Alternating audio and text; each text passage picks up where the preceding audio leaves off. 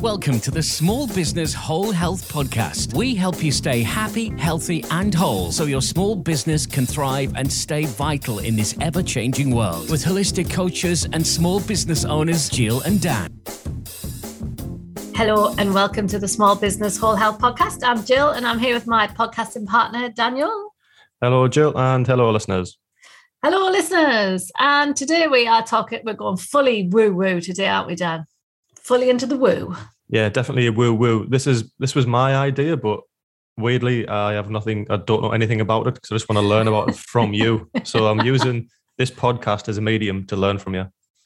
Very good. Well, I'm glad someone's learning something from us then. So today in our Fully Woo podcast, we are talking about the tarot cards. You wouldn't even know what that means, do you? What? The tarot cards? No, that. Oh, is it the X-Files? No, It's the Twilight Zone. You are now entering the Twilight Zone. What's X-Files? X-Files was... Oh, yeah, I was close. Okay, anyway. So, enough about theme tuning. I was doing the Twilight Zone, so you are now entering the Twilight Zone. So, the tarot cards, Dan. Tell me what you think of the tarot cards when you hear that word, those words. Well, prior to about kind of 48 hours ago when we decided we were going to do this subject, I had no idea. I'd heard you mention it before and that you used to be really into it in the past. So, and then you still kind of, I would say, dabble in it a little bit. Mm-hmm. So I knew there was definitely something to it, and I've heard our guru, Paul Chek, talk about it as well. Mm-hmm. But prior to that, for like the vast majority of my life, I just thought it was some weird hippie stuff that my mum and my grandma used to go and do. And they didn't even call it the tarot, they called it the tarot. Go and get your tarot cards read. And I used to just roll my eyes at it like most men probably would do. And I just thought it was a load of old crap, basically. Yeah. But now I've done a little bit of research. It's really kind of piqued my interest, hence why I wanted to learn kind of more from you, because I know there's definitely something to it. You just reminded me, you talk about your mum and your gran, then the tarot. There's always like a medium called Billy, isn't there? I'm going to go and see Billy and see what's going on, what's going to happen. And he does it in the back room in the workman's club. Yes. He's always called Billy, and he's always in a back room somewhere doing something dodgy with the spirit world. Very shady and probably a million miles away from what it was intended to be used for, the real tarot system. Yeah, it just reminded me of that.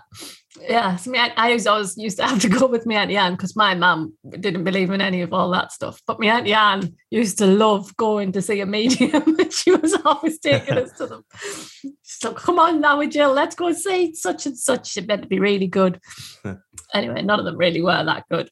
So let's get back onto our thing, the tarot. So the tarot cards let's do a little bit of the history of the tarot cards first before we get into it. So tarot cards have been dated back to actually Egyptian times. The word tarot, they think, comes from the Book of Thoth, which was an Egyptian book, and it actually translates to mean the royal way. So in others have asserted that it's an anagram of the Latin word rota, meaning a wheel. The cards symbolizing the circle of life from birth to death. So you can interpret it however you want it, but they do go back very far in history. And some people have said that they actually, like when the suppression of some religious groups came about, that they actually put their religious book, as it were, their Bible, whatever, into picture form, and then it carried on down through the centuries as the tarot, as the major, which is the major arcana in the tarot cards. So it was like some form of disguise. Yeah. To carry on the tradition, yeah. I really like from the little I know about it, what really appeals to me is like the symbolism and like I know we mentioned before we came on air, like the archetypes, and there's something about these archetypes and symbols and pictures and like these short descriptions, like it's quite simple but quite appealing because you can see it all in yourself and others as well. Yeah, exactly. That's exactly what it's meant to represent. Some people believe that the cards originated in India. The four-armed Hindu deity, an androgynous figure combining the half right of the god Shiva and his half of his consort Parvati, is sometimes depicted holding a cup, spectre, sword, and a ring, which are the minor arcana. So that's where that comes from as well. So I reckon it's a bit of an amalgamation of a lot of different religions and iconography that have been passed down through the years. Yeah, you often hear as well, because humanity is such a complex thing, and we talk about, I mean, we've mentioned in the past, there's such a thing as the collective consciousness where people around the world do the same thing at the same time without actually knowing. So maybe it was one of those things where, like the pyramids, apparently the pyramids in Egypt and the pyramids in, like some of them in South America as well, were built at the same time. They were using the same structures, although these people had never met because they were on different continents. So maybe it was something like that. So maybe they could have been Egyptians and Indian cultures were doing a very similar thing at the same time without knowing. And then it's just then come to this point today, like an amalgamation of all those different things. Yeah, exactly. Because there's also links back to China and everywhere, basically, so that nobody really knows exactly where they've come from, but they've been passed down around from centuries. So it's interesting. To me, that kind of proves how legit it is. If there's cultures from all around the world all done it and it still lives on today, then if it was just a load of old crap, then it probably would have died out in all of those cultures. Yeah. So it's very symbolic. I think that's what we need to emphasize, that the tarot is symbolism. It doesn't predict your future. It's the symbols, like our brains and minds like talk a different language to what we necessarily talk. So the symbols and the archetypes and things that you meet, we'll understand it in our psyche. Yeah, that's the thing. It's kind of in our DNA to understand these symbols and words. Yeah, so. Yeah, it's definitely interesting, and I've enjoyed reading it, like the history about it. And it's the more you read into it, the more, to me anyway, that esoteric side. It's that mystical, it's that weird mystery about it, but the practicality as well. And it appeals to both sides. Yeah. So there's 22 major arcana cards, which are the ones that people will be more familiar with, and then there's, I think, there's 70 odd or something minor. Yeah, so I read there's 72 in total, or 75 in total, but there's like 56 minor and 22 major. Right. Okay. So as you know, I love a bit of Carl Jung, and Carl Jung did a study of the tarot, and he describes it as the language of the collective unconscious, which I love. And I've also heard him describe it as an interface between you and your psyche. So it's like a way for you to tap into some part of your psyche that you know is there. And what you'll do is you'll hook onto it, and then you'll understand what it means via that hook. Kind of like the cards revealing in picture form of what's going on in your life, or what you should be paying attention to, or what's happening that you aren't paying attention to. So it's like revealing your life to yourself in this certain format. Yeah, I've got a good quote from Carl Jung. Tarot is the underlying layer of the collective mind, those fundamental images that constitute the psychic constellation of the human being. Oh, love that. The psychic constellation of a human being. That's what the tarot cards are.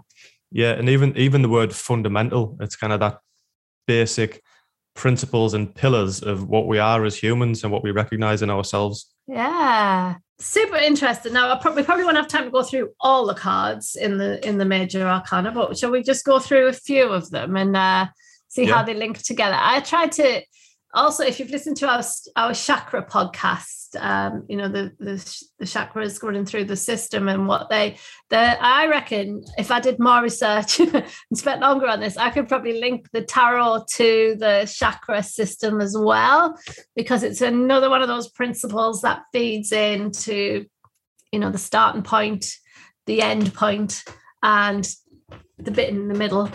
But I kind of get a bit middled up with the bit in the middle. Yeah, well, I'm sure it will do if you look into it a little bit further, because if you said it, the tarot cards date back to Indian culture as well. The chakra system, I believe that's originates from like Indian culture as well. So it probably is linked somewhere. So just quickly before we get into the major arcana as well, like another thing that I found fascinating is that like we've already mentioned the word or the term 2 or 3 times already, that collective consciousness or that kind of universal wisdom that we all have. Well, like we said, my mama, me grandma, and your Auntie Anne used to go and see Billy in the back room at the Workman's Club. Yeah. So, but you would read the cards yourself, but most people who wanted the cards read would have to go through someone else. Yeah. And if that person is like legit tarot card reader, what they're doing is they're acting as like a conduit or a channel for that universal wisdom. So although the cards are coming out for you, the person who's drawn the cards for you, they're channeling that wisdom through them. So that's why if you're going to do it properly, really learn about it yourself, or, go through someone who is legit. Don't do it with dodgy Billy down the Workman's Club, because I'm not saying Billy's dodgy down the Workman's Club. I'm sure he was all right. So let me just tell you about my little journey with the tarot cards. So weirdly, I don't even know how I managed to get into this. So in our library, when I used to live in the library, back in the day when you had to go to a library, and we used to have a little library in the village. And I must have only been about 10, 11, like I was really young. I used to go to the occult section. I used to love the occult section. And I think I read every single book in that occult section. I knew about palm reading. I knew about, I read the Life Before Life book, which is like a seminal book now. I read that when I was about 10 or 12, about reincarnation. I just loved it. I read loads of books. And I think I must have read one about the tarot there. And I hounded my mum for some tarot cards. My mum was like, my mum goes to church and stuff. She thought they were like from the devil. She didn't know where she got me from. She's like, you're not. Anyway, when we went, we used to always had a caravan in walk with in Northumberland. There used to be a hippie shop in there, and I spotted these cards, and I was like, Mum, I want them. I remember they were £10, and that was quite a lot then. Anyway, I must have hounded her enough that she got me them. And I just used to just be obsessed with them. I would just sit and stare at them and you got this little book with them, and I just studied it and studied the cards, and I just knew how to read them. And then when it came to doing my GCSEs, part of our English GCSE exam was to give a presentation. It was meant to be a 20-minute presentation on something you were interested in. So I did mine on the tarot, and I was the first one up.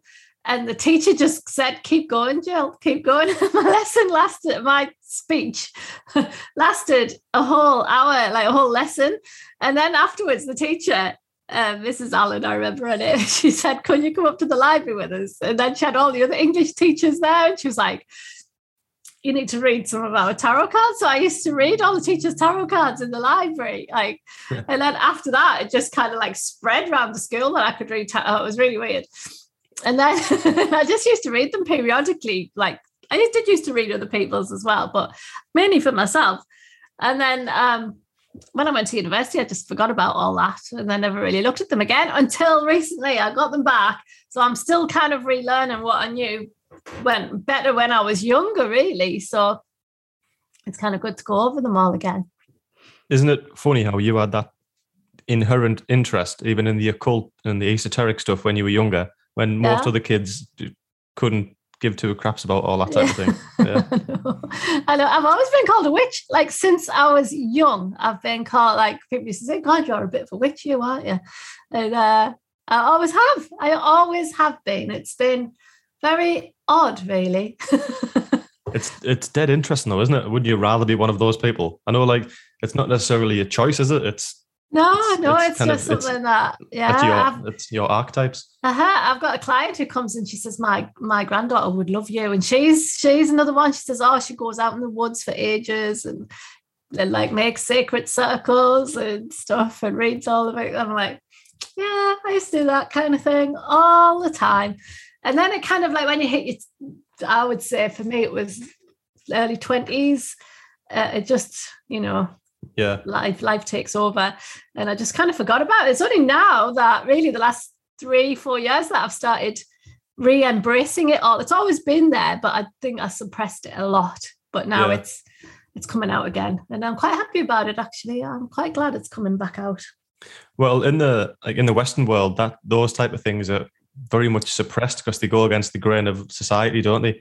Yeah. But I imagine it in other cultures, if you grew up as a child and you were really interested in that type of thing, it's probably encouraged and probably looked upon quite favorably to have that side in you. I could have been like the Dalai Lama, couldn't I? You know? The local village. Yeah. You could have been a shaman. You could have been a shaman if you were born in Peru. Yeah. Is there something to do with like a witch? What is it? The right hand? There's something to do with the wording of a witch. It was just a wise woman, but then the Bible got hold of it. So anyway, we digress. So as always. Now, this is what I'm going to like. I was watching the other night. I'm digressing again. Brian Cox. Have you been watching the Universe program, Brian Cox? No, but I knew you were going to say that because, like, I do want to watch it. I've just not got around to it yet. But it is fascinating, isn't it? Right.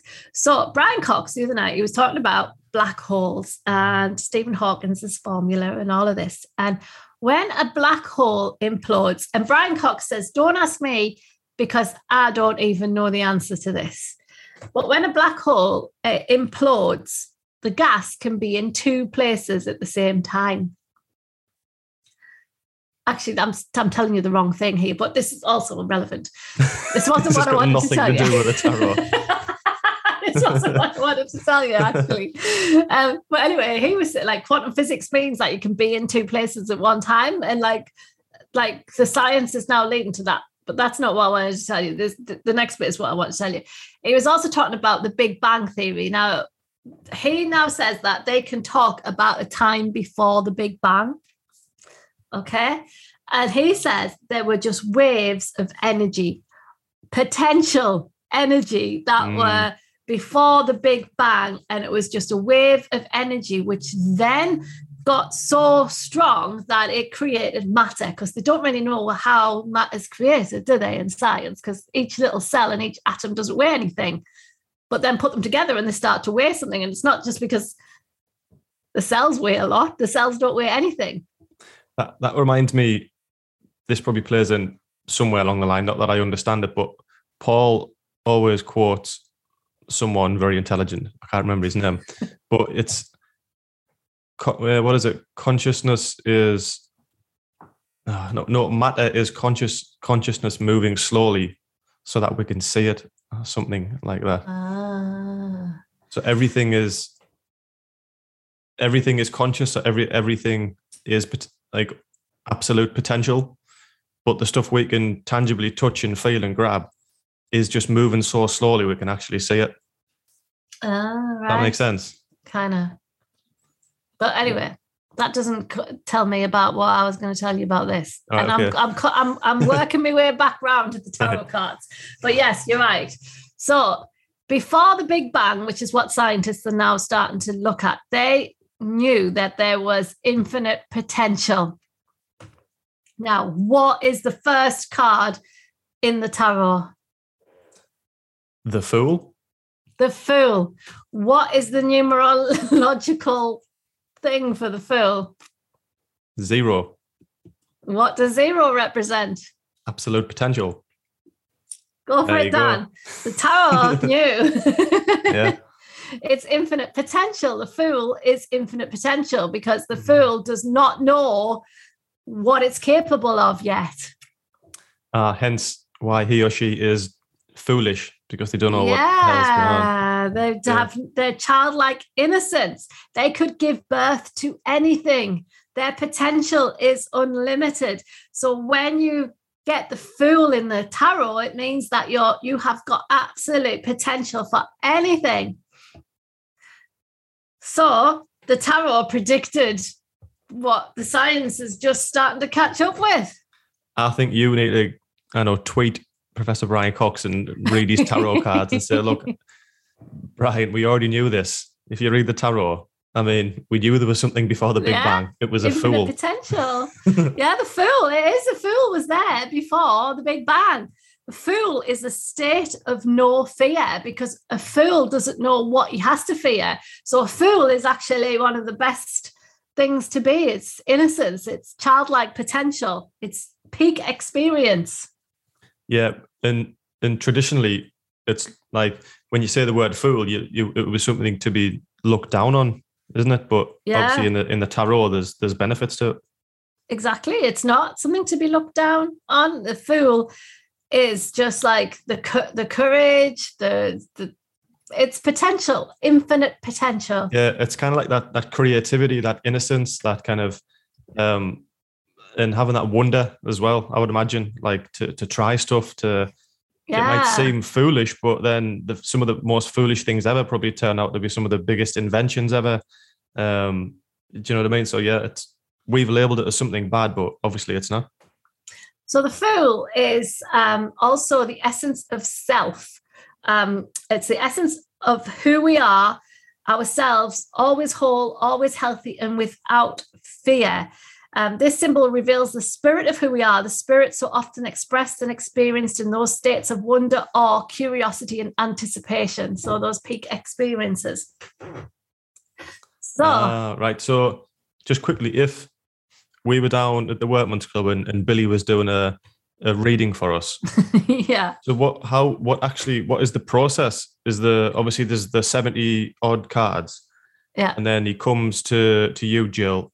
And then does he just draw a card and then he talks about what the card symbolizes? So, do you all get two cards like a game of blackjack? Or like what's now the process? We're talking about the process of laying the cards, yeah? Yeah. So there's lots of different ways. And what Billy down the pub would normally probably do is be the traditional way of where you put one at the top, one at the bottom, one at the side, sort of like northeast, southwest, and then a cross in the middle, which is like you, and then like past, present, backwards, forwards, past, present, what's going on in the world right now. Right. But what Billy down the pub would also be saying probably is that he's using the cards to interface with his spirit guides and all of that, bringing in guides and things like that to help him interpret it. But yeah, there's specific ways. I used to do that really complicated setups thing, yeah. Yeah, but nowadays I just tend to draw one card or three cards. Like you can do body, mind, soul. So you can sometimes if you want to do three, it gives you a good idea of what you need to do for each one. Yeah, that's probably the different ways to do it probably has something to do with, like you said at the start, it comes from different cultures, from India, from China, so that they probably all did it different ways. Yeah, I think and probably Billy down the pub might have his own way of doing it. It just depends how they want to. But the traditional way would be like north, south, east, west with a cross in the middle, which represents you. So you right now, and then past, present, future. All right, cool. All that kind of thing. So there is a specific way to lay it out, but if you were divining for it. So when I was talking about the chakras as well, because the Fool is infinite potential and also the embodiment of self, that would be the root chakra. Yet the embodiment of self is embodiment of self, root chakra-ish, yeah. Yeah, so that's when I was trying to link it. They don't all fit, but kind of in a way. If you're gonna pull the Fool card, if you want to, what sometimes you can use the cards for is just to meditate on. So if you're feeling fear in your life, the Fool is a really good card to meditate on. And just the affirmations that you would use for this card would be, I am a radiant being. I deeply honor and value the unlimited resource of courage that is within me. And there is nothing to fear. Yeah. Also, so there's multiple different ways you could use them. Mm-hmm. I suppose when you use kind of symbolism and numerology and just in simplifying the characteristics of one card, it probably can help you to solve complex issues and get into sort of a meditative state, because life is so complex. Like giving you something really simple to focus on, can probably bring some of the answers through. Exactly. Oh, I've got a little quote from I can never say this, is the Bhagavad Gita. Don't say we don't give you stuff on this podcast. Oh my God. So you ready? Go on then. Fear not. What is not real never was and never will be. What is real always was and cannot be destroyed.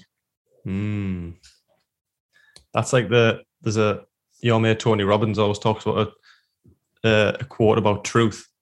Was it?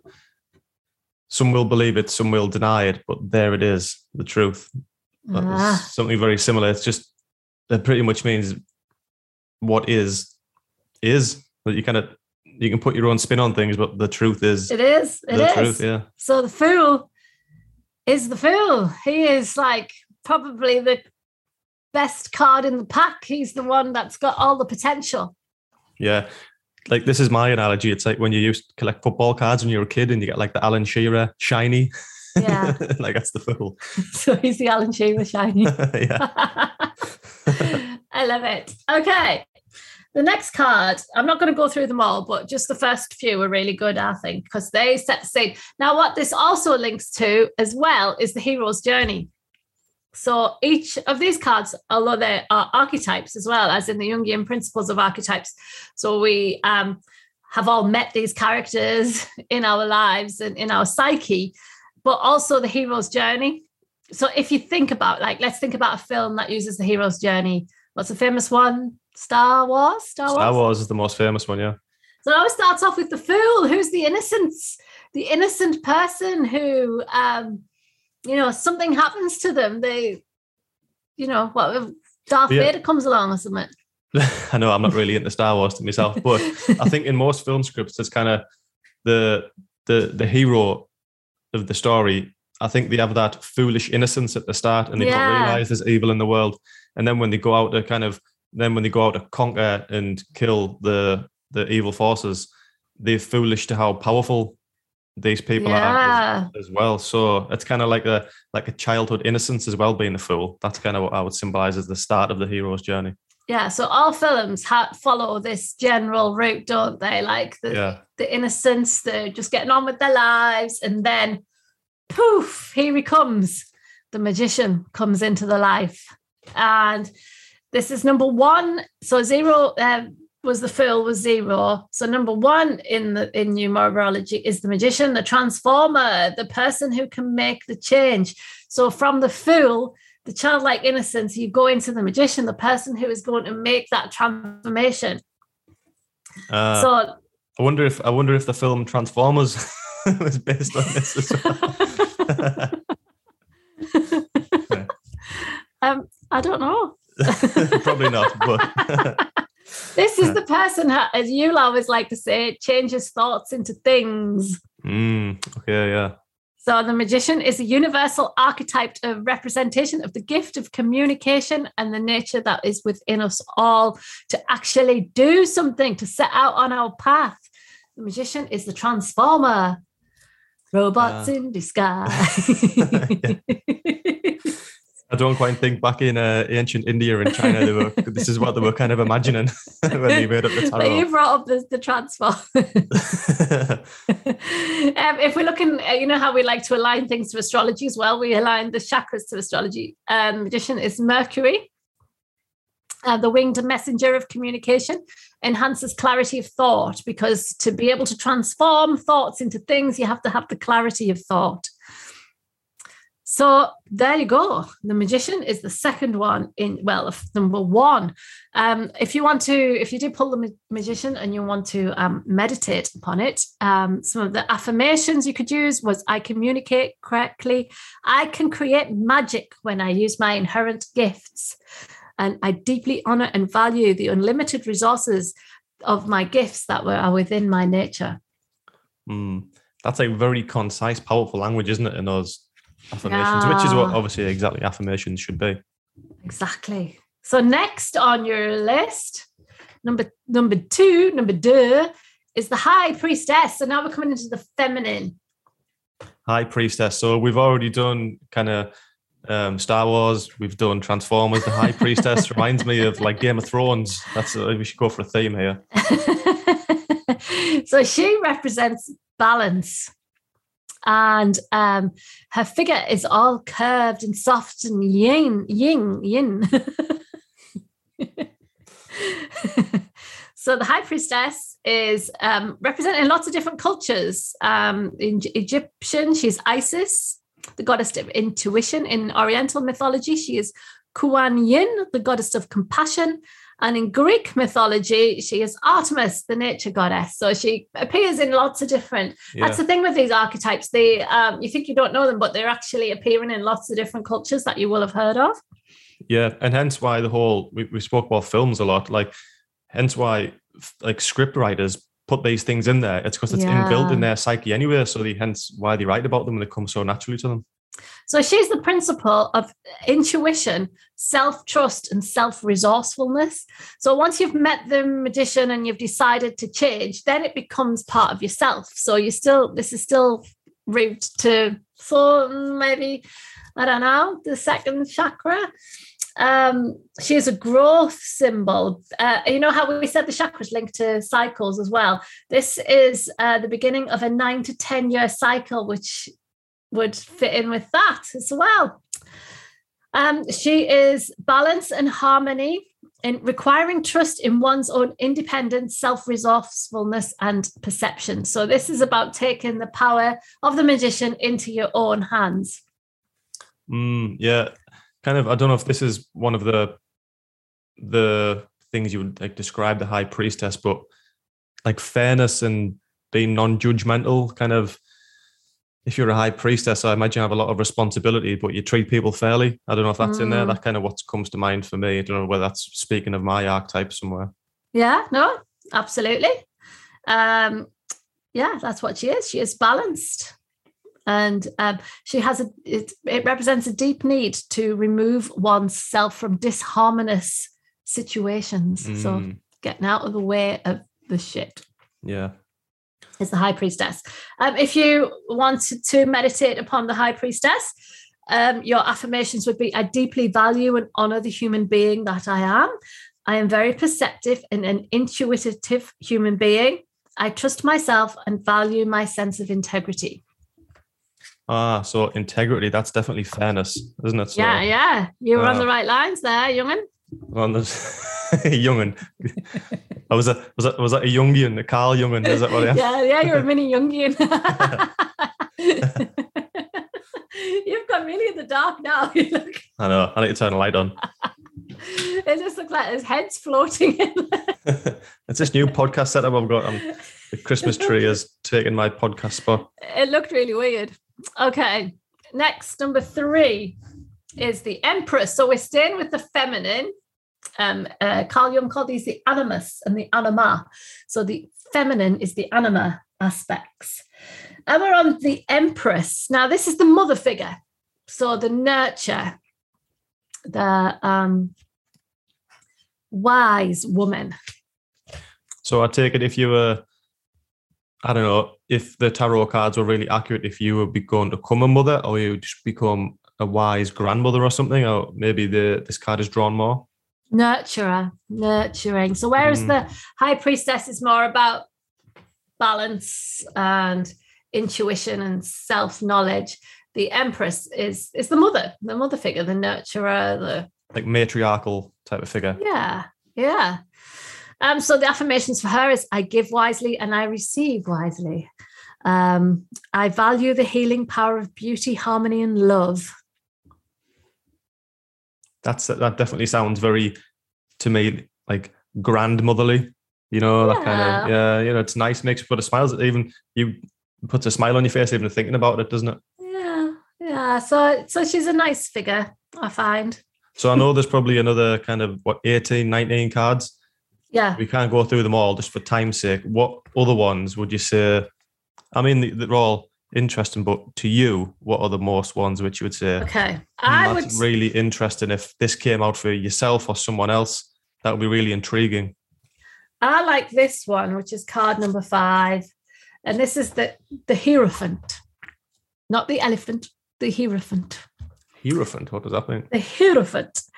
He represents the universal, it's one of the masculine figures, so one of the yang, He represents the universal principle of learning and teaching, and he is kind of the bridge. So this is where the bridge comes in. He's the bridge between the psyche and the body, physical. So a Hierophant was what they used to call a pope or a high priest. So the high priestess, the Hierophant would be the equivalent in the male of that. So I always think that's quite interesting if they get the Hierophant, because that is a bridge between the two. Right. So obviously the high priestess would be, I know it's represented as a female, but a male could draw that card still. Oh, yeah. So, but it's just the characteristics essentially of... Yeah, right, yeah. And it could represent an archetype that is influencing them right now, or maybe an archetypal figure that they need more in their lives. So maybe they need to be more nurturing and more balanced, or, maybe apply a bit more self-resourcefulness to themselves. So just because you're a man and you draw a feminine, like I'm a woman, but I wouldn't mind drawing a Hierophant who's one of the male figures. It just, like I lift weights, you stretch. Yeah, it's the yin and the yang. Yeah. Yeah, and obviously it comes down to like using the cards to improve your insight into what's going on. So you could draw a feminine card, but it could mean, hence like a card represented by a feminine figure, but that could mean you need to pay more attention to a female figure in your life and what they want to teach you or what you're ignoring. So the more you do it, then the more your insight will improve, I imagine. Yeah, and we've all got a mother at some degree. So we know, like, if we need more nurturing, or, or you need to take time out, for example, and nurture yourself, then that's what that figure could represent. Another good one that I would say is the Tower. Now, people always freak out when they get the Tower because it looks scary, people falling from a high tower. But it could just mean restoration and regeneration and renovation. It's a kind of, things have to fall to be rebuilt, don't they? So, it's like, even like in nature, when you get autumn. At the top of my head, autumn, and even like more drastic things like forest fires. Some forests require a fire to generate new buds and things like that. Yeah. So the cards represent the start. We've talked about the Fool, the infinite potential, then the transformation of the Wizard. And then they go through, so they've got the feminine archetypes first, then the masculine archetypes, the Emperor and the Hierophant. And then they go into the duality, the union. So the Lovers is a union card. The World at the end is the union of everything. And it follows a journey like that. So the trials and tribulations, I think the ups and downs, so like the Tower would be the down, Death card, the Devil card. People hate getting those ones. But actually, it's just like things need to die to move on. It's like rebirth. And so goes through all of those things. Then the Wheel of Fortune, like how will that affect all your life? And then it comes out at the end, towards the end, which is like the moon, the star, the sun, and the World is the last card. So you become enlightened. So if we're looking at the chakras, as we move up to the crown chakra at the top, the sun, the world, it's the whole enlightenment. So it is a journey through life. And that's what all of these cards represent. It is. It's really interesting, isn't it? And I suppose once you get to the sun at the top, that could again probably be represented as like 0, which is infinite potential again in the sun, because the sun, like take for instance life on Earth, nothing can survive without the sun. It is the unlimited potential and everything. So exactly. The circle, the hero's journey is complete. And then you go back to the beginning. I think just off the top of my head, this is kind of a note just to us. I think we should do an episode on numerology as well. That fascinates me. Again, I don't know a lot about it, so I'll let you teach me again live on the podcast. Maybe we should get someone in who knows about it. I know someone who's trading in it at the moment. So, what is she, an accountant? No. So what I wanted to say though, as well, is when you get to the end, the sun, the moon, the stars. I'm waving my arms around like this, like you can't see us readers, but I'm waving my arms around now. That is when you look at Maslow's hierarchy of needs, self-actualization on the top. Is that represented by the sun, the moon, and the stars and things as well? Yeah. You know, in Maslow's hierarchy of needs, you need shelter before you can move on to the next thing. You of course, yeah. Then right at the top, the pinnacle, the apex of the triangle is self-actualization. When you've got there, you've done it all, and then the journey starts again. Yeah, like you can't skip any steps either. You can't achieve self-actualization and enlightenment if you're worried about your bills every day and you got no money and you got no food. Exactly. You're not part of a tribe. So yeah, that's true. Exactly. And when you get to the top, that is union of the whole, the collective, the conscious collective. Whoa. It's interesting how all these different kind of occult esoteric practices link together. Like you said, you try to link it to the chakra system and it fits. And then there's things like numerology and even like ancient geometry and things like that. They all kind of link in symbolism. It's really interesting. It is. It's so symbolic. That's what I want to try and get across. Like, you don't have to be special and read a load of books to be able to read the tarot cards. You have this knowledge within you, like inherently within you. And it's just, you just got to sit down and like every day I draw a card out my pack. I use the major and the minor arcana. But you could just use the major. I used to just use the major for a long time, just while I was learning it. And then you could just pick one card out, meditate on it, have a read up on it, see what it means. And if you match in what it means, which probably 9 times out of 10, what your intuition would be telling you would be exactly what it means. Yeah. And just see where you go from there. And it doesn't have to be like some woo-woo fortune telling thing. It just gives you a little guide every day. Like sometimes I'll get like a card. I can't think of one off the top of my head, but I think, I'll make sure I do that this week. Yeah. Whether it's like some self-care kind of thing or some business kind of thing. But because they're all like archetypal stuff, then you'll hook it into your head to something that you need to do. Yeah, it probably just like if you do it the way you're talking about there, it just acts as like a trigger to pay attention to certain things. And another kind of key point that was when I was doing a little bit of research is that, which makes total sense, like from a practical point of view, you have to kind of believe in it and be invested in it if you're going to take it seriously and use it to improve your life. Yeah. So, the analogy which came to my mind was when people go to get like hypnosis, but you just don't believe in it. So they say it's almost impossible to hypnotize someone who doesn't want to be hypnotized, who doesn't believe it.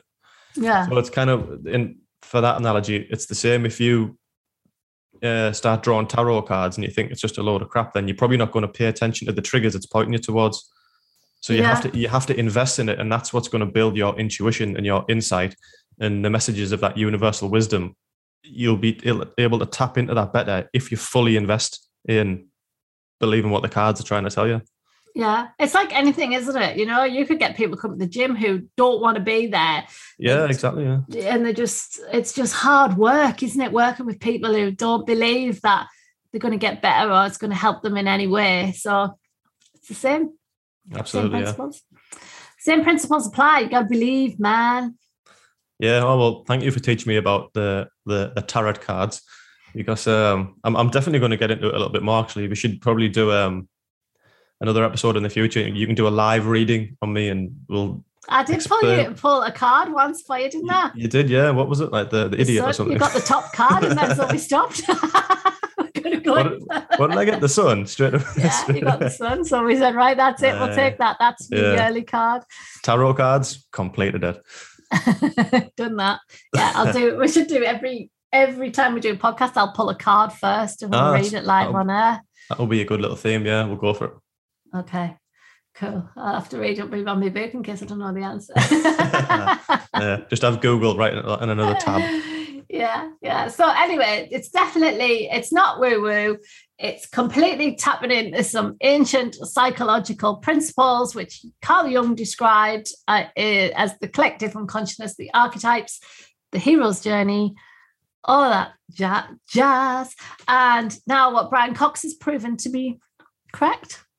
Yeah, and I think if you were like I used to be and you just thought it was a load of old nonsense, but it's weird because everyone's favorite subject is themselves. So even if you went and got your cards read, I think chances are you're probably going to get into it and be quite interested in it. So like, don't dismiss it as much as kind of what I used to anyway, because like there's a reason why it's been around for so long. And I think if you got it done to yourself, if you got it done, you got to read and done, I think you'll probably enjoy it and be quite intrigued. And you'll always get something from it. But equally, I think you could probably do it yourself rather than have someone read them for you. But of course, it would be nice to have someone read them for you. But I think you could just dabble yourself and get as much out of it. So, So there's the tarot in a nutshell, Dad. It's just further fueled my fascination with learning something new. It's nice when you learn something new. It is. It's always good to learn something new. Cool. So on that note, listeners, if there's anything else new you would like to learn about, like the tarot cards or numerology, let us know, because the world of esoteric practices is fascinating. And if you want to learn about it, then chances are me and Jill will probably want to know about it as well. Yeah, it's as big as Eshwin and Library when I was a 10-year-old. Yeah, Jill be an expert if it was on those bookshelves. Yeah, as long as I had a book in the 1980s on it, I'm sorted. So thank you for listening, everyone, and go and pull yourself a tarot card out and see what happens. You never know where these things might lead. All right, thanks everyone, and we'll see you soon. See you soon. Bye.